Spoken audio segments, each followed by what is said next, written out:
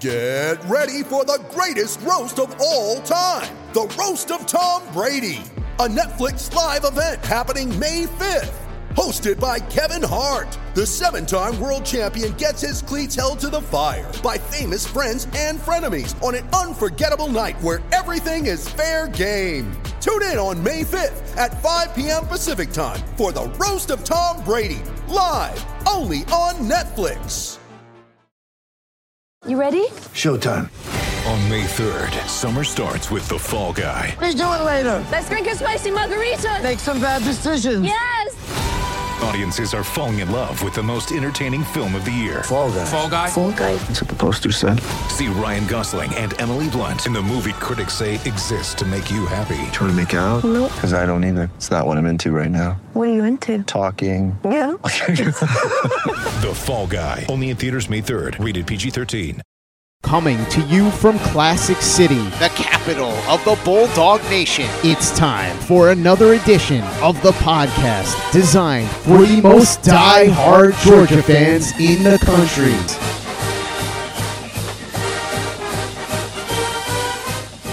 What's up, guys? Welcome back to another edition of the Glory UGA podcast, brought to you by our good friends at MyBookie. You still have a couple of weeks left, guys, before our promo code expires. All you've got to do is go to mybookie.ag today and simply use the promo code UGA. And when you sign up for a new account, whatever you deposit, whatever that first deposit is, up to $200, MyBookie's going to match that in cash. Not in playthroughs, not in bonus money, in actual cash added to your account.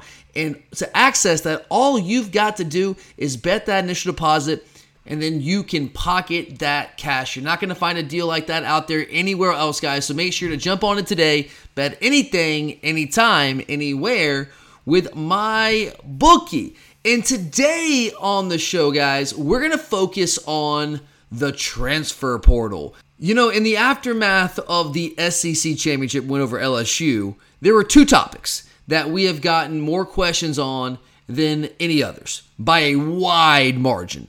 The first one, why does Kelee Ringo suck? Like, we've got that asked in every possible variation. And no, I don't think Kelee Ringo sucks. We've made that clear. He did not play well against LSU. There's been moments where he's had trouble finding the ball and his awareness has been lacking at times. But Kelee's still a very talented guy and a valuable member of this team.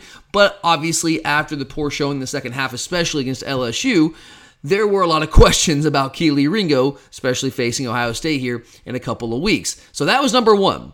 And then the second most popular topic was the transfer portal. Who are we getting from the portal? Who are we losing to the portal?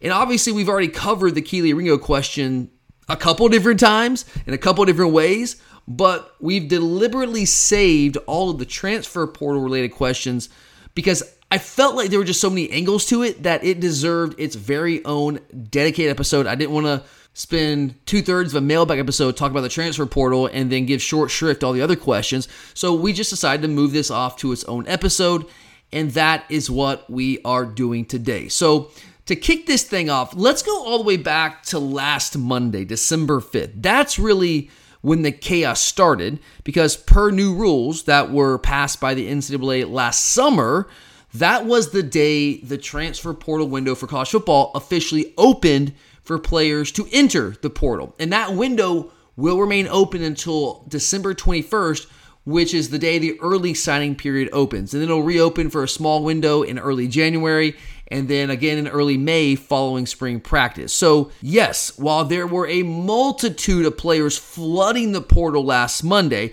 I mean, I think by last Tuesday or Wednesday, there were already over 1,000 players in the portal. That number just keeps going up day by day. But even though there's already over 1,000 players in the portal right now, that window to enter the portal will remain open for another week and a half or so. So there's going to be more names to come here in the coming weeks. I think especially after the bowl games, some of the players that maybe didn't want to be a distraction to their teammates and are holding off making the announcement, actually putting their name in the portal and just kind of working back channel stuff right now, their names will go in the portal. I think some of our guys right now who don't want to be a distraction to the team are waiting until after our season is over, and then those names will go in the portal. So yeah, while last week was kind of overwhelming with the number of players entering the portal, there are still more players to come. But that's not really what I want to focus on today. I don't want to go through every player in the transfer portal. I mean, that's impossible. We can't do that.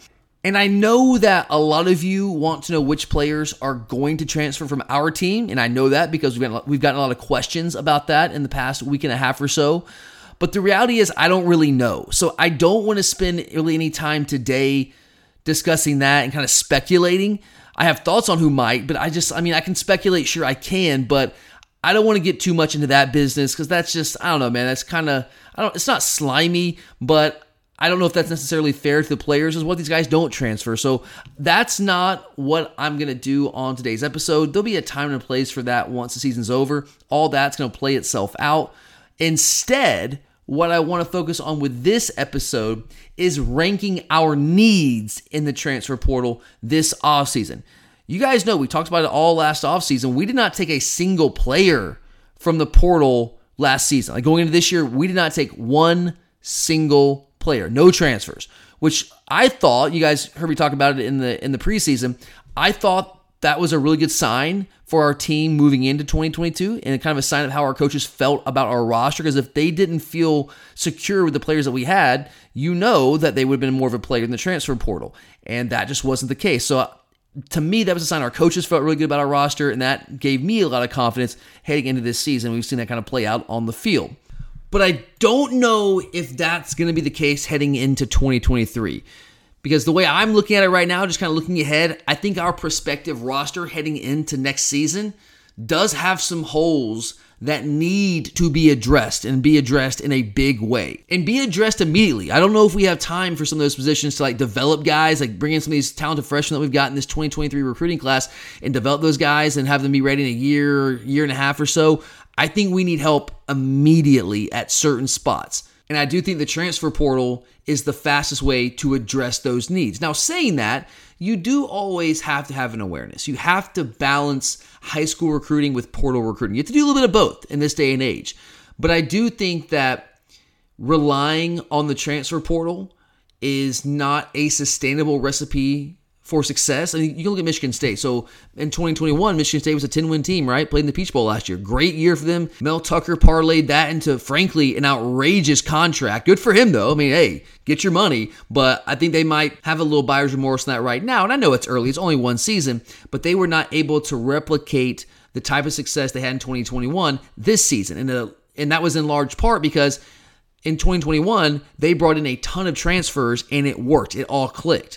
But this year, that same recipe didn't work to that same level. So it's just not something that I think is sustainable year after year to rely that heavily on bringing in that number of transfers, that quantity of players from the portal year after year. But in an isolated case or two, it can be a very useful tool to fill some of those immediate needs. You know, maybe a position where you had a lot of attrition. Maybe guys got injured. Maybe some of those players entered the transfer portal. Maybe some of them entered the NFL draft earlier than you thought they would. Maybe you missed on some evaluations and recruiting.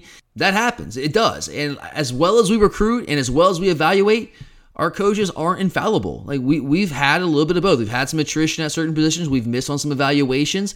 And that has created some needs on our roster that I believe, again, we do need to address immediately. And the fastest way to do that is through the transfer portal. And so let's go ahead and rank what I think are our top needs going into 2023 in terms of dipping into the transfer portal. At the top of that list, the most pressing need that I believe that we have projecting forward to next season is the wide receiver position. I think there's a little bit too much made at times about our wide receiver recruiting.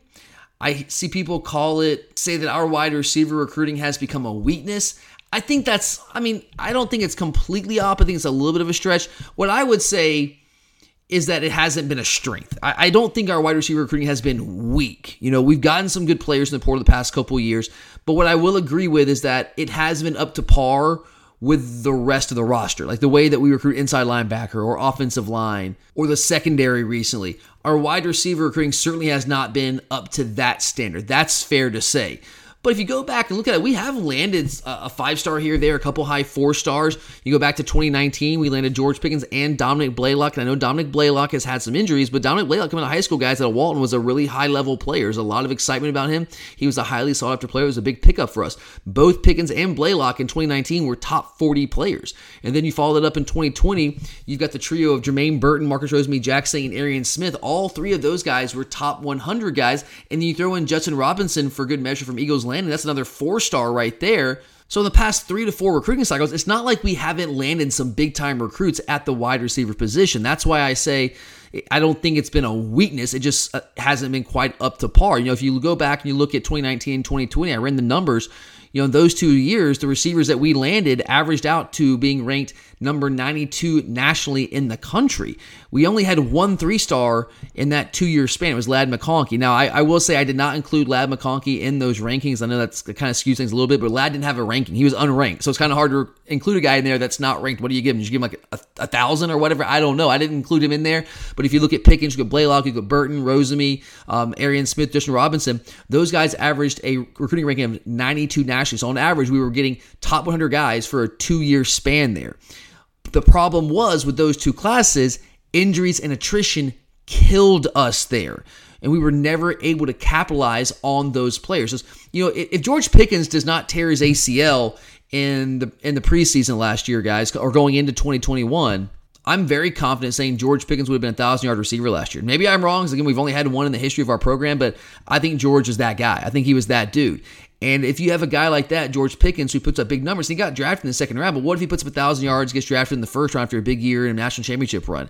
Well, all of a sudden that changes the dynamic. It changes the perception. One guy can do that. Truly, one guy can change the perception of a position group at a university. I think George could have done that. Unfortunately, towards ACL. It is what it is. Dominic Blaylock. I don't think he was ever George Pickens level good, but in 2019, he was making some big plays for us. That touchdown at Auburn was a huge play for us in that game. That was a tight game. But Blaylock, back-to-back ACL tears, and he's come back, and, God bless the guy for fighting back the way he has, but he's never been the same guy. He's been a good, valuable piece for us since he's been healthy, but hasn't been anything close to what his high school recruiting profile would have suggested he would have been. And then we all know what happened with Jermaine Burton. He transferred out, but he was also banged up quite a bit, leading into that. Marcus Rosemy-Jacksaint, his leg fell off against Florida, and he's been back. Rosemy's getting... he's back to full speed, and I think he's getting better and better. I'm not quite ready to give up on Marcus Rosemy-Jacksaint. He might not ever be an alpha type guy, like a number one, X receiver, but I think that he's a very valuable piece for us. Arian, he's the poster child for inability to stay healthy. And then Justin Robinson's also a guy that we lost to the transfer portal. He's actually at Mississippi State right now. So again, it hasn't been like we haven't landed some big-time recruits in the past 3-4 years. We've just had a lot of attrition there, whether it's the portal, whether it's injuries, whatever. Those guys just haven't really fully panned out the way that we'd hoped they would based on their recruiting. Obviously Pickens was the closest to that, but the ACL thing was certainly a blow for us in 2021, getting him back, not, late in the season, but really didn't use him hardly at all throughout the entire national championship run. And then that attrition was exacerbated by our wide receiver recruiting over the past 2 cycles. Now, this is where I would say, okay, if you want to argue our receiver recruiting has become a weakness, the last 2 cycles, I'll listen to you. Because in the last 2 cycles, so we're talking about 2021 and 2022, we have not signed a single wide receiver ranked higher than number 231 nationally, according to the 247 composite ratings. We've signed 3 4-stars and 3 3-stars. And going back to the number I just told you a few minutes ago, from 2019 and 2020, those 2 classes combined, the receivers that we were landing outside of Ladd McConkey, who was not ranked at all, averaged top 100. 92 nationally was the average. Well, over the last 2 cycles, the receivers that we have landed have an average ranking of 448 nationally. That is not getting it done, right? Any way you slice it, the last 2 cycles have been bad. And we are feeling that right now with the receiver depth, the quality of depth in our receiver room. So heading into next season, now this is assuming that everyone with eligibility returns. Dominic Blaylock is not going to be back. At least I don't think he's going to be back. I think it maybe change his mind. He's got a COVID year, but he did walk with the seniors on senior day against Georgia Tech, so I don't think he's coming back. But if all the guys that can come back do come back next year, as far as I'm concerned, we have 2 players in that wide receiver room that I trust to be consistent playmakers, actually going out there and catching footballs. Number one, you got Ladd McConkey, of course. He's been a warrior for us all year. And A.D. Mitchell, although he's been banged up and hurt and out almost the entire year, I saw enough from him last year, and he's been healthy this year, early in the year, I guess week 1 against Oregon, to tell me that this guy can be that consistent playmaker. But that's it. That's it. As far as I'm concerned, it's a 2-man list. There's 2 names on that list right now. And that's not to say the other guys don't have value. They do. We have some other nice pieces that do add value to the team. Marcus Rosemy-Jacksaint is an incredibly valuable player for us. He's shown that he can make some plays in the pass game, but he's not a consistent playmaker out there. The defenses have to game plan for in terms of the passing game, but he is a ferocious blocker. He is the ultimate team guy out there. He's a great locker room presence kind of guy. He's a leader. You want that kind of guy on your team. I love me some Marcus Rosemy-Jacksaint. Dillon Bell, true freshman, so still a lot to play out here for him. But what I've seen from him this year, while a good player, a solid player, a contributor for us, have any of you seen anything from him this year to suggest that he's going to be a dynamic playmaker for us, like a true alpha number 1 receiver?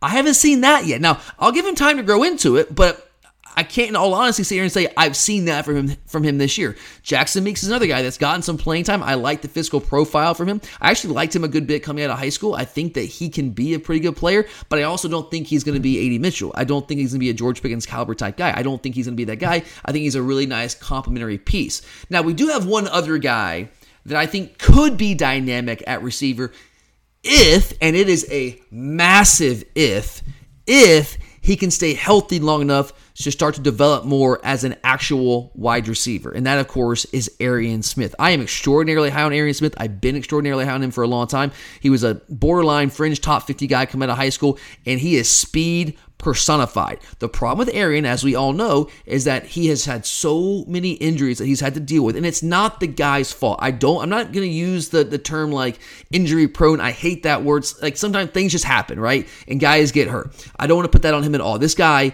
works extraordinarily hard. Kirby loves him. Coaches love him. He's a grinder. He wants to be good, and he's just had some really, really bad injury luck. But the reality is he has been injured far more often than he's been available. And so that has stunted his development. Not only has he not been on the field to make plays for us, it stunted his development as a receiver because he was a track guy coming out of high school, and he was like a receiver on the side. Like he needs development, and he needs to polish his game. And it's been really hard for him to do that. That's why even though he's been back for 2 months, it's hard for him to get on the field consistently because he's still developing. He's basically a freshman developmentally. He's missed so much time. That's basically what this guy is. Like from a developmental standpoint, time actually on the field, on the practice field, he's essentially a freshman. And so he's still very much learning how to play that position. Now, if he can stay healthy and he can polish that game, I mean, he's got the tools, man. Like, he's got the tools. And I think he can be that kind of player for us. And I'm certainly crossing my fingers, holding my breath, and holding out hope that he will actually turn to that guy because we need him. We definitely need him. But are you ready to count on that? I don't think I am. I want to believe. I really do. I want to believe so badly, but all I can go off of is what I've seen through his first 3 years here in Athens, and the guy just has had a lot of trouble staying healthy. So it's hard to fully just go all in on that and count on him being fully healthy. And then in this current recruiting class, the 2023 cycle, we have some guys that I really like that are already committed. Tyler Williams is a top 100s player who I think is a really, really good player. I don't think enough people are talking about him in this class right now as we get closer to signing day. And obviously after signing day, we'll have a recap episode and we'll dig more into the individual players in this class. But Tyler Williams is a guy that I'm very, very high on. Anthony Evans is a guy that kind of went back and forth between us and Oklahoma. We thought we were going to get him when he initially committed a couple months ago, but he kind of surprised us and committed to Oklahoma. And then almost instantly after that, you hear reports about how he's reaching back out to our staff saying, oh yeah, guys, my bad. I made a mistake. And then, sure enough, a couple months later, he is now in the fold here in our recruiting class. And he is another guy like Arian Smith. Smaller, more of a slight frame, but speed personified. That is his game. So we have a couple guys in this class that I really do like. We've done a better job recruiting in this class. But the thing is, and you'll hear me say this a couple times throughout this episode, I do not like to be in the business of counting on true freshmen to fill holes for you. You can hope and you can want them to, but I don't think that can be your plan. To me, anything a true freshman gives you is just gravy. It's icing on the cake. It's a luxury. It's not something that you count on because you just don't know. There's so many variables that go into which true freshman is ready to contribute at an early stage. There's too much variance there.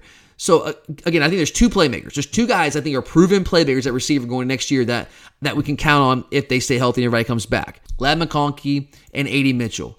But to be perfectly honest with you guys, and maybe I'm being greedy here, that's fine, maybe I am, but 2 playmakers at that position, the way the offensive football has evolved over the years, 2 playmakers at the wide receiver position, that's not enough for me, especially considering attrition. And think about the injuries that we've had at that position the past couple years, guys.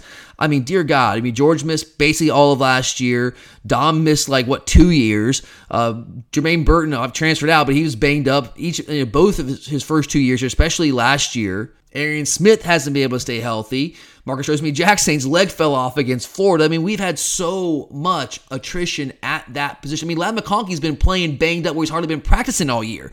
So if we're going to go into next year with only 2 guys that you kind of trust to be consistent playmakers there, with all the attrition we've had at that position, that's crazy. That's insane. We cannot do that. Our offense, as you guys have heard me say for a couple of years now, despite what people out there in the national media want to say and what narratives they want to push, our offense has been elite. It has been. Let's look at the numbers. But there is the next level that this offense can go to. And for us to take this offense to the next level, I'm a firm believer that we need more playmakers at wide receiver. So in this transfer portal class, I think that we need at least minimum 1 impact player. When I say impact player, I'm talking about a guy that comes in immediately and is helping you win games right away and is a big part of why you're winning those games right away. We need at least 1 impact wide receiver from the portal. Preferably 2, but at least 1 impact guy. And that is my rule. This is my informal rule. I know nobody cares what I think. The coaches aren't listening to me. But my rule when it comes to taking guys from the portal, should we or should we not, is that guy has to be an impact player. He has to be able to come in and be an impact guy right away. If we don't think he can be an impact player, don't take him. You don't want dead bodies on your roster. Roster spots are way too valuable. We do not need another Jonathan Rumpf situation, if you remember that name from years ago. We do not need another situation like that where guys just take up a roster spot for years and years and years. Can't have that. So we need at least 1 guy. So who is that guy? Or who are those options? I think at least 1, preferably 2. The first name out there right now is Ra Thomas from Mississippi State. Now, I'm pretty familiar with this guy because I knew that we were playing Mississippi State this year. So all last year, I was watching Mississippi State closely, getting ready to play them. I watched them all offseason, watched all their games from last year. And he was the guy, Mekhi Polk was the number 1 receiver for Mississippi State last year. But Ra Thomas, as a freshman, was a guy that I was like, oh, that guy... That guy's going to be good. He flashed when you watched him play. And then sure enough, this year, he does grow into their top receiver. He's a bigger guy, 6'2", 200 pounds, so a really good size, an X receiver. He can also play Z as well. But this year, he had 44 catches for 626 yards in Mike Leach's air raid offense. I know that might not sound like a lot when you consider how much they throw the football, but one of the things that is a hallmark of the Mike Leach offense is balance is defined as distributing the ball evenly amongst all your playmakers. It's not run-pass balance. It's are you making sure all these guys are touching the ball relatively evenly? And so they have 5 guys with more than 300 yards receiving, but Ra Thomas was their top receiver. He was in Athens this weekend. He came Saturday night and was in town through Monday. So a good solid 2 days here in town on an official visit. He went to Ole Miss first and came here. From what I understand, he's going to go to Auburn next week, but I really like our chances here. Everything I'm hearing is that we are going heavily after him right now, and we are pouring some energy, some effort, some resources into landing him, and I feel like we have a very good shot there. He's a guy that can go out there and win those contested balls. You have to have players like that, but I also think he's a guy that can make some plays after the catch. I like what he brings in terms of athleticism, good strong hands, and he's a guy that's been a very dependable target for Mississippi State for a couple of years now. So he is certainly number 1 on my list right now.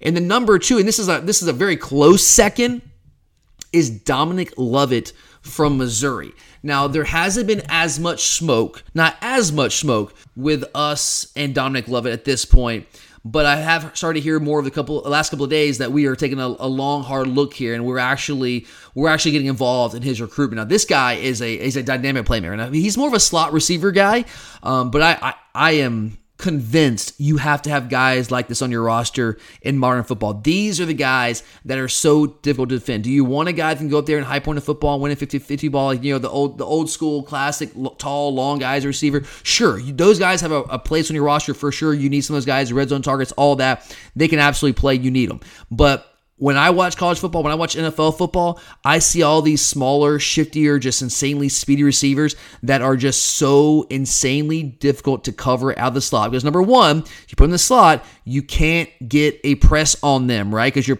they're playing off the ball. You can't press on the line of scrimmage. And so they have a free release, and they don't have the sideline to work with there, so they can go left, they can go right, they can break inside, they can break outside. It's extraordinarily difficult for slot DBs to defend those guys. And you can create a lot of matchup problems with linebackers, potentially safeties. Those guys who can get in and out of their breaks really quick on just simple like option routes, those guys to me have become the new weapons in college football. And those are guys I've been salivating over for years. And the guy that we have, like Ladd's the closest we have to that right now. Arian, I know he's a smaller guy. He's not really that kind of guy. He's a straight line fast. He's not as like shifty and quick and out of breaks as a guy like Dominic Lovett is, or a guy like Josh Downs is for North Carolina. Those are the guys that I have been salivating after for the past couple years. Like, I want one of those. And I think Dominic Lovett can be that guy for us. He had 56 catches for 846 yards for Missouri this year. And that's in a Missouri offense that was dreadful this year, guys. They were terrible on offense. So putting up those kind of numbers with that offense, with that quarterback play by Brady Cook, that is, I mean, that equates to about 1,500 yards in a competent offense, if you want my honest opinion there. So I think Dominic Lovett would be an incredible addition. I think he's a playmaker for Missouri. He'd be a major playmaker for us if we were able to land him. And if we were able to get him and Thomas, he'd be a really nice complement to Thomas, who's more of an outside receiver. You have Lovett there playing in the slot. It's sounding, I don't have any confirmation on this, at least as of right now. I'm recording this Tuesday night. It's sounding like he will be on campus this weekend. So watch that this weekend, guys. That is huge news. I'm telling you, this guy is a playmaker. He made a couple plays against us in that Missouri game earlier in the year. This guy I want, and I want badly. But if it's not Lovett, the next name I'm going to mention here is a name that we're pretty familiar with because we just saw him here play between the hedges a couple weeks ago. And that is former Georgia Tech wide receiver Nate McCollum. He was the one that beat Javon Bullard on that slot fade for, it wasn't a touchdown, but set up a touchdown on that first drive. And he is a player with the profile more like Dominic Lovett, where he is a slot receiver. He had 60 catches for 655 yards and an outright terrible Georgia Tech offense. I mean, as bad as Missouri's offense was, Tech was that much worse. And a big part of that was that they were playing with backup quarterbacks most of the season. Jeff Simmons was in and out early in the season, and he went out, the first third of the season, he was out for good, and they had a backup quarterback, and they had a third-string quarterback, and he still was able to put up over 650 yards receiving last year. So this is a guy that I think is explosive. I think he's dynamic with the ball in his hands, and he made plays for a Georgia Tech offense that had a lot of trouble making plays. So I would take Lovett over McCollum, but McCollum, I don't think there's much of a gap there. So I would also have McCollum there. I'd be recruiting him heavily and just say, hey guys, like, we want two guys. First two to commit, we're taking you. Right now it does look like we have better chances with Thomas and Lovett, but I wouldn't shut the door with McCollum. I just haven't heard as much about him. So if we're able to land one or two of those guys, I think that would make our offense just that much more dynamic. It would allow guys like AD and Ladd McConkey to operate more in single coverage. It would give them more opportunities. And even Brock Bowers, who's been Mackey Award-winning Brock Bowers, has been awesome for us for 2 years. I think even though there's more guys to be sharing the ball with, it would make them more effective because there's more players for the opposing defense to have to worry about in the pass game. But wide receiver is definitely at the top of my list of needs in the transfer portal heading into this offseason. And we're going to keep this thing rolling here in just a second, guys. But before I do that, let me quickly remind you about our guys at MyBookie. Bowl season starts this weekend, guys. I love bowl season. I know it's kind of lost some of its luster for a lot of people out there with guys opting out and the college football playoff getting all the attention. I get that. But, guys, I watch every single bowl game. I love it. It's the last taste of college football that we get for 9 freaking months. So I enjoy every last second of it. And part of enjoying every last second of it, especially these games with teams that I don't really have much of a rooting interest in, it makes those games a lot more exciting. I mean, it's college football, so I'll watch it regardless, but it makes them a lot more exciting, get a lot more into it if you have a little bit of money on it, if you raise the stakes a little bit. So I literally, guys, I bet on every single bowl game. I have either I'm taking the side, I'm taking a point total, over the under. I'm betting something on every single bowl game, and you guys can do the same thing. Charlie and I will be back later this week to give you part 1 of our bowl picks. But now's the time, guys. It's the last-ditch effort to bet on college football. So if you've been waiting, go ahead, sign up today. Go to mybookie.ag. Use the promo code UGA. It's simple, guys. It'll take you like 1 minute. You can lock it in. And then whatever that first deposit is, and only deposit what you're comfortable with. It doesn't have to be a lot. It's just fun, right? We're just having fun out there and trying to win a little spending money. But whatever you deposit up to $200, MyBookie is going to match it if you use the promo code UGA. And that's going to go straight to your account as cash that can be withdrawn as soon as you bet that initial deposit. It's a no-brainer, guys. Go ahead and jump in on the action today. Bet anything, anytime, anywhere with MyBookie.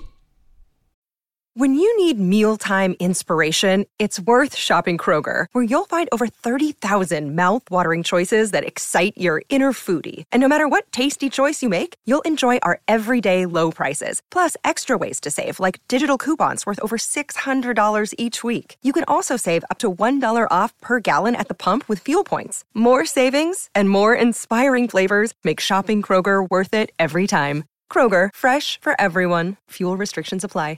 Mother's Day is around the corner. Find the perfect gift for the mom in your life with a stunning piece of jewelry from Blue Nile. From timeless pearls to dazzling gemstones, Blue Nile has something she'll adore. Need it fast? Most items can ship overnight. Plus, enjoy guaranteed free shipping and returns. Don't miss our special Mother's Day deals. Save big on the season's most beautiful trends. For a limited time, get up to 50% off by going to BlueNile.com. That's BlueNile.com. You're a podcast listener, and this is a podcast ad. Reach great listeners like yourself with podcast advertising from Libsyn Ads. Choose from hundreds of top podcasts offering host endorsements, or run a reproduced ad like this one across thousands of shows to reach your target audience with Libsyn Ads. Go to libsynads.com now. That's LIBSYN ads.com. All right, let's keep this thing rolling. So wide receiver, definitely number one on my list of needs. Coming in at number two would be the edge rusher, outside linebacker position. And if there is a position on our defense going into next year that equates to our wide receiver recruiting, it has been outside linebacker. You know, just like with wide receiver, it hasn't always been a disaster with Kirby Smart. It hasn't been a disaster either. It hasn't been a weakness. It just hasn't been a strength, right? But going back to like 2018, 2019, we had some really good outside linebacker classes. We signed Adam Anderson and Britton Cox in 2018. Both were 5 stars. Then in 2019, we followed that up with Nolan Smith and Jermaine Johnson. Nolan was the number 1 overall recruit in the entire country in 2019. Jermaine Johnson was the number 1 JUCO player in the country in 2019. And then in 2020, we signed MJ Sherman, who was a former 5-star early on in his high school career, dealt with an injury, dropped to a high 4-star, but we're still at that time, we're feeling like, hey, MJ Sherman, good player, right? So it looked like we had 3 classes in a row, like really high-level recruiting at that outside linebacker position. But things have certainly taken a turn for the worse since that point. Really, since 2019. Because in 2020, we signed MJ Sherman. But you guys know MJ Sherman has been a non-factor for us on defense. He's been a really good special teams player for us. I'm not trying to dog the guy at all. I know he works really hard. But in terms of playing outside linebacker, he has been MIA on the field in meaningful situations. And that's a guy, and you hate to bring it down. It wasn't like we chose him over Will Anderson. It wasn't like, okay, we're going to take MJ Sherman, we're going to take Will Anderson. But we took MJ Sherman in that class from the Washington, D.C. area, and then Will Anderson's here in the state of Georgia as a local guy, and we don't take him. He goes to Alabama, and he becomes what Will Anderson became. So, and that's not MJ Sherman's fault. It's really not fair It's really not fair to compare him to Will Anderson, but, I mean, it's kind of inevitable when you look at that and you say, wow, Will Anderson, dude, the pressure won the Heisman Trophy last year, SEC Defensive Player of the Year this year. And he was a Georgia kid, and we didn't take him at outside linebacker, and we took MJ Sherman over him, and he has been hasn't even played for us. Has not played meaningful snaps for us on defense his entire career. That is a tough pill to swallow. So it kind of started there. And then in 2021, which was the COVID year, so there were extenuating circumstances there. But in 2021, in that class, the only player that we signed as an edge player, as an outside linebacker, a guy that plays that position now, is Chaz Chambliss. And Chaz is a really hard worker, and Chaz is improving each and every week that he has a chance to get out there and play. But Chaz was not a high-level recruit. I mean, he was a top 400 guy. It was number 387 nationally. He was a 4-star, but a mid-range to lower range 4-star player. And he's a valuable player for us. He's a valuable piece, but he's not a dynamic edge rusher. He's just not that guy. He's simply not. And then in 2022, so this last recruiting cycle, our true freshman right now had a nice class. Signed Marvin Jones Jr. late in that class. It was a really late get for us, a big-time get to kind of put a cherry on top of that class. Top 25 player, 5-star. Darius Smith is a 4-star. I think has some really high upside. But neither one of those guys have made an impact this year. I'm certainly not giving up on those guys. I'm high on both of them. But they've both battled injuries this year. They were both freshmen, and that's a tough position to kind of make an impact as a true freshman because it's a man's league on line of scrimmage in the SEC. But the fact remains, neither one of those guys has made an impact yet to this point. Very early in their careers, I'm not giving up on them. I still think very highly of both those guys, but they did not make an impact this year. And just like receiver, it's kind of been a mix of attrition, guys leaving, injuries. We know that Jermaine Johnson transferred out. We know Brent Cox transferred out. Adam Anderson, we know what happened there. That's ugly. It happened there. Nolan going down this year with the pec injury. I mean, dear God. I know it's been 2 months since he went down. We played a bunch of games since then. I'm still scared to death of the fact that he's not out there and that we've got Chaz Chambliss, Robert Beal that we have to roll with. And again, those guys are good players. They are good, solid players, but they're just not Nolan Smith. We're just not dynamic in that position and playing elite teams that we're going to have to play in the college football playoff. That's still very much a concern for me. So recently, the past couple of classes, recruiting that position, edge rusher, has been an issue for us. We started to improve it last year with Marvin Jones Jr. I think he's going to be a really good player. I think Darius Smith's got a high upside as well. But the guys that we've got right now that we're relying on, do we really want to go into next year rely on those type of players? I don't feel comfortable in that. I really don't. I just don't. So you have to look at what we're going to have next year. What is our roster going to look like? Well, the guys that we are recruiting right now in this 2023 class and guys that we have committed all are extremely talented players. Samuel Mpemba that we just locked up last week is a guy that is like the first guy off the bus type guy, just an absolute physical freak. He needs some development as a pass rusher. He's only been doing it full time for a year. The guy at IMG that's actually been playing over him, Gabriel Harris, is also on our commit list. He's not as highly ranked as Mpemba. Mpemba's a 5-star guy. Harris is basically a top 100-ish type guy. But I think he's been more dynamic at the high school level at that position as a pass rusher. He's far more polished. I think he has a chance to make more of an impact early in his career than Mpemba does. And then the big name out there, if we're able to land him, it looks like it's down to us in Ohio State, is Damon Wilson. He's the number 12 player overall in the country according to 247 Composite. He's a 5-star at that position. So those are the guys that we have coming in next year. But it's kind of like with Marvin Jones Jr. and Darius Smith this year. Do you really want to count on those guys? Even though we feasibly have 3 top 100 guys coming at that position and we're refilling the coffers there, do we really feel comfortable counting on true freshmen and a redshirt freshman Marvin Jones Jr. and Darius Smith who didn't really do much this year? Maybe they're going to be awesome. I hope they are. I think they could be, but we just don't know. Again, like I told you earlier, I don't like to be in the business of counting on freshmen. How did that work this year?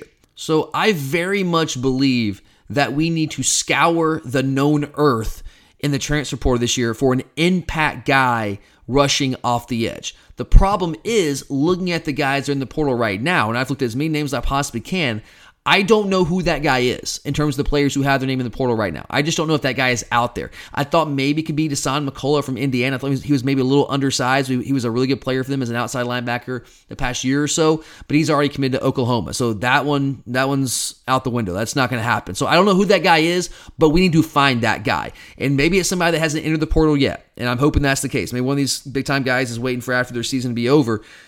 It might enter the portal, and we'll go from there, but we need to find somebody, man, because I don't feel comfortable going into next season with Chaz Chambliss and Marvin Jones Jr., Darius Smith, and all these freshmen. Again, I think Marvin Jones Jr. and Darius Smith can be really good, but we don't know that. That's an unknown. It's an unknown right now. Our coaches know more than me, so if they're satisfied and they're happy with it, that's fine. They see these guys in practice, I will defer to them, I will trust them. But me as a fan sitting from my seat, what I've seen, how can I sit here and trust that Marvin Jones Jr. is going to be ready? I know he's been banged up a little bit the past couple of weeks, but we've had essentially no depth at that position. And as solid as Beal and Chaz have been for us, you guys know they're not dynamic. They're not. Jones Jr. has the dynamic athleticism, but if he's not getting in there right now, I'm just supposed to just on faith believe he's going to be ready to be that guy next year? I hope so. I just don't know. That's why I would prefer to go out there and find a proven commodity that's going to be an impact player for us next year. Now, again, you got to balance, right? When you do that, you run the risk of potentially alienating one of the talented freshmen. Mpemba, Harris, Damon Wilson. I understand that, but when you're coming to a program like this, you have to compete regardless. if you're scared of competition, don't come here. So if we bring a guy in from the transfer portal, we'll beat him out, right? Don't run from it. Come here. Now, some guys will run from it, but hopefully our coaches, if we need to bring a guy in from the portal and that's what we want to do, we'll be able to mitigate that and kind of handle that on the recruiting front with those players. We have an incredible recruiting staff, so I hope that wouldn't be a problem. Hopefully you point to those guys that, look, this is a one-year thing. We want to make sure like you're going to have every chance to play, but we got to make sure that we have enough players in this room. Hopefully you can sell them on that. I don't know. That is a risk you run there, but I don't know. I'm just of the belief that we need to go out and find a big-time edge rusher if that guy is out there in the portal. You can't reach on guys, right? That's my rule. You can only take a guy who's going to be, if you think he's going to be an impact player. You don't want dead bodies on your roster. But if a guy like that shows up in the portal, I think we have to make a run at him. I really do. So edge rusher is certainly a close second on my list of needs that we need to address in the transfer portal this year. And we're going to continue on with our list in just a minute. But first, let me tell you guys about our friends at Alumni Hall. They've got you covered, guys. Anything and everything that you want that has a G on it, that has a bulldog on it, that's Georgia related, Alumni Hall is your go-to place. They've got all the gear you can want, all the accessories you want, whether you're in the market for hoodies and cold weather gear, Q-zips, jackets, whether you're trying to find a nice coffee mug here for the cold weather, whatever it is, a new hat, a new beanie, whatever, they've got it all, guys. They really do. They have every brand you could ever imagine. Whatever your preference is, they are going to have it. I've been a long time patron of Alumni Hall. I'm talking like since they opened, guys. I remember like the week they opened, I went there and checked it out, and I was like, oh my God, like I'm in a wonderland right now. Like is this heaven? And I have not slowed down one bit since that day. So join me, guys, and do all of your Christmas shopping for all the Georgia fans in your life at Alumni Hall, because Alumni Hall is where the Bulldogs shop. You're a podcast listener, and this is a podcast ad. Reach great listeners like yourself with podcast advertising from Libsyn Ads. Choose from hundreds of top podcasts offering host endorsements, or run a reproduced ad like this one across thousands of shows to reach your target audience with Libsyn Ads. Go to libsynads.com now. That's LIBSYN ads.com. You're a podcast listener, and this is a podcast ad. Reach great listeners like yourself with podcast advertising from Libsyn Ads. Choose from hundreds of top podcasts offering host endorsements, or run a reproduced ad like this one across thousands of shows to reach your target audience with Libsyn Ads. Go to libsynads.com now. That's LIBSYN ads.com. You're a podcast listener, and this is a podcast ad. Reach great listeners like yourself with podcast advertising from Libsyn Ads. Choose from hundreds of top podcasts offering host endorsements, or run a reproduced ad like this one across thousands of shows to reach your target audience with Libsyn Ads. Go to libsynads.com now. That's LIBSYN ads.com. All right, guys, got just a couple of quick positions here. I think it's two positions that we really have major needs at that I would like for us to at least explore answering and addressing in the transfer portal. Wide receiver and edge rusher, as we laid out with those first two positions. But there's a couple other positions that I think that we need to take a look at. I don't think they are as pressing and as urgent, but defensive tackle is another position that if the right player enters the portal, that we believe can be an impact player year one for us as soon as he comes here, I think it's worth exploring. And this is not me saying that I don't think we have some good players in that defensive tackle room. I do. Of course I do. I love Nas Stackhouse. That guy has been awesome for us replacing Jordan Davis. He hasn't been Jordan Davis, but he's been really good for us. Zion Logue is a really valuable player for us. Bear is a true freshman. Bear Alexander is going to be awesome. Warren Brinson is a really dynamic player on the interior for us. But let me ask you right now, guys, of those guys I just listed out there, which of those guys is a proven game changer? Still listening?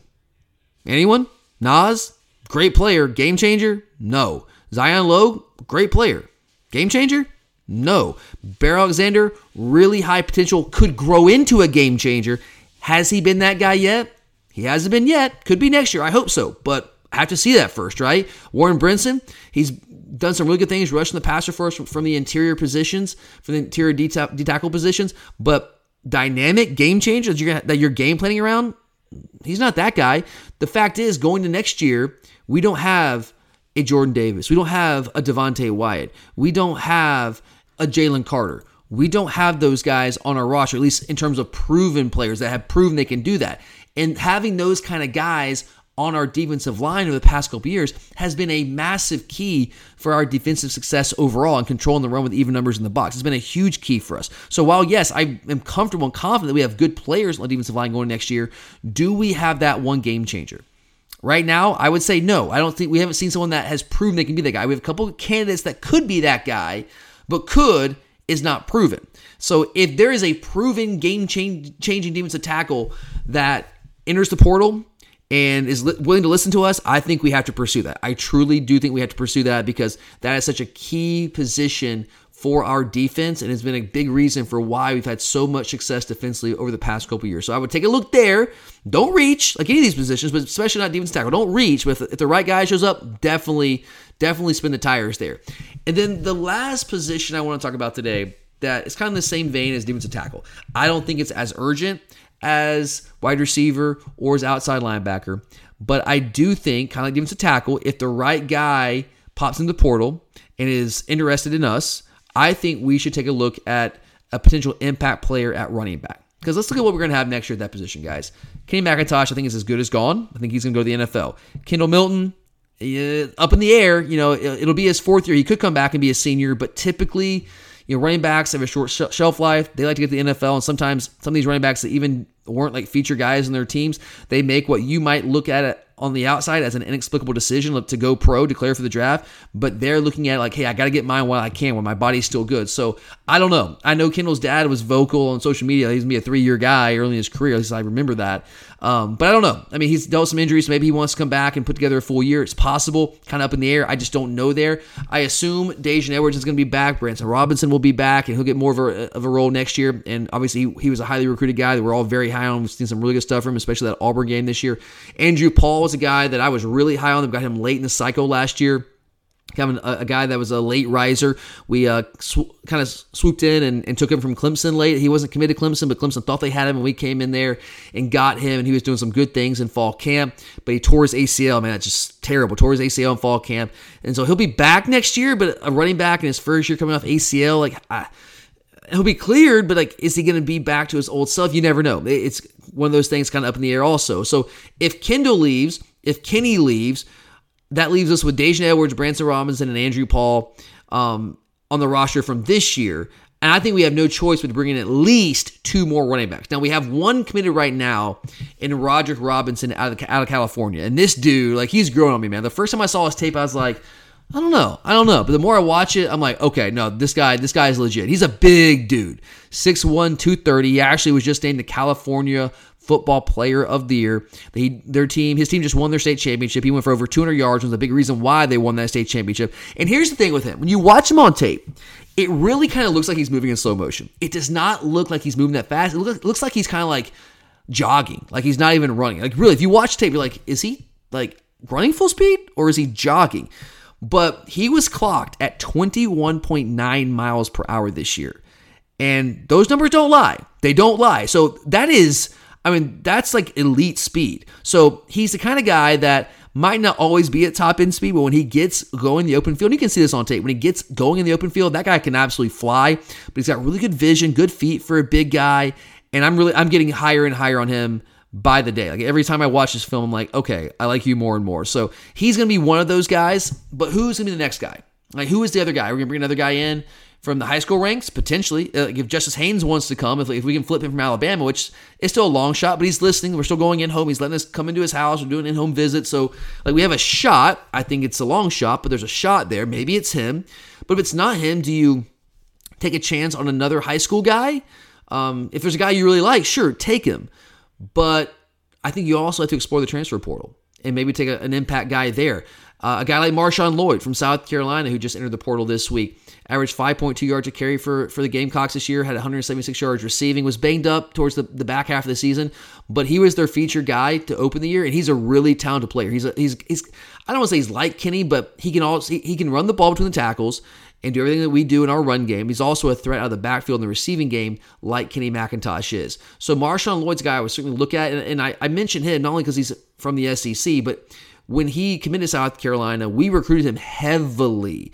and he ended up going to South Carolina. I think we kind of backed off a little bit there, but we were certainly heavily involved in his recruiting, and we had a relationship there, so that's kind of built in. So it's kind of natural that he might want to take a look at Georgia, especially with how we run the football and how our offense is structured. So that's a name to watch there. Another name that I would take a look at is Dylan Johnson from Mississippi State. Now, I know he kind of took a parting shot at Mike Leach, and rest in peace, Mike Leach, man. Gonna miss you, dude. That's just incredibly saddening news. I'm just really, really, really saddened by that. But I know you've seen that a lot all over the place this week. I don't want to go any more in depth there, but rest in peace, Mike. Thinking about you, man.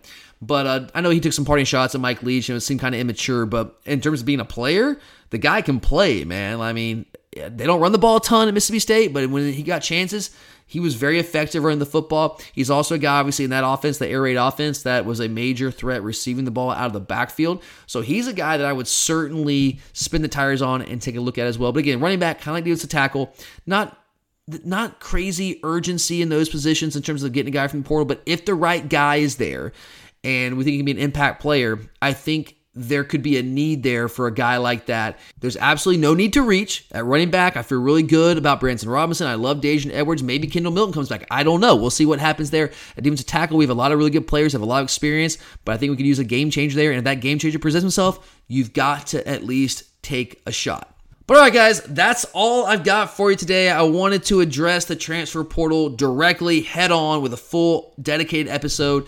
So glad we were able to do that today. Charlie's going to be back with me on Friday to do Bowl Picks Part 1. It's our first part of our Bowl Picks. I think we're going to do up to like December 28th, and then we'll come back in a week or two with Bowl Picks Part 2. So we're going to give you a bunch of winners there. Bowl season starts on Friday. I am pumped up for it, so make sure to check in on that. And while you're at it, go ahead and sign up for a new account at mybookie.ag. Use that promo code UGA so you can use all the picks that we're going to give you. And guys, I am like diving in to all these bowl games this year. I'm doing a lot of research on these games, so we're going to have some winners for you.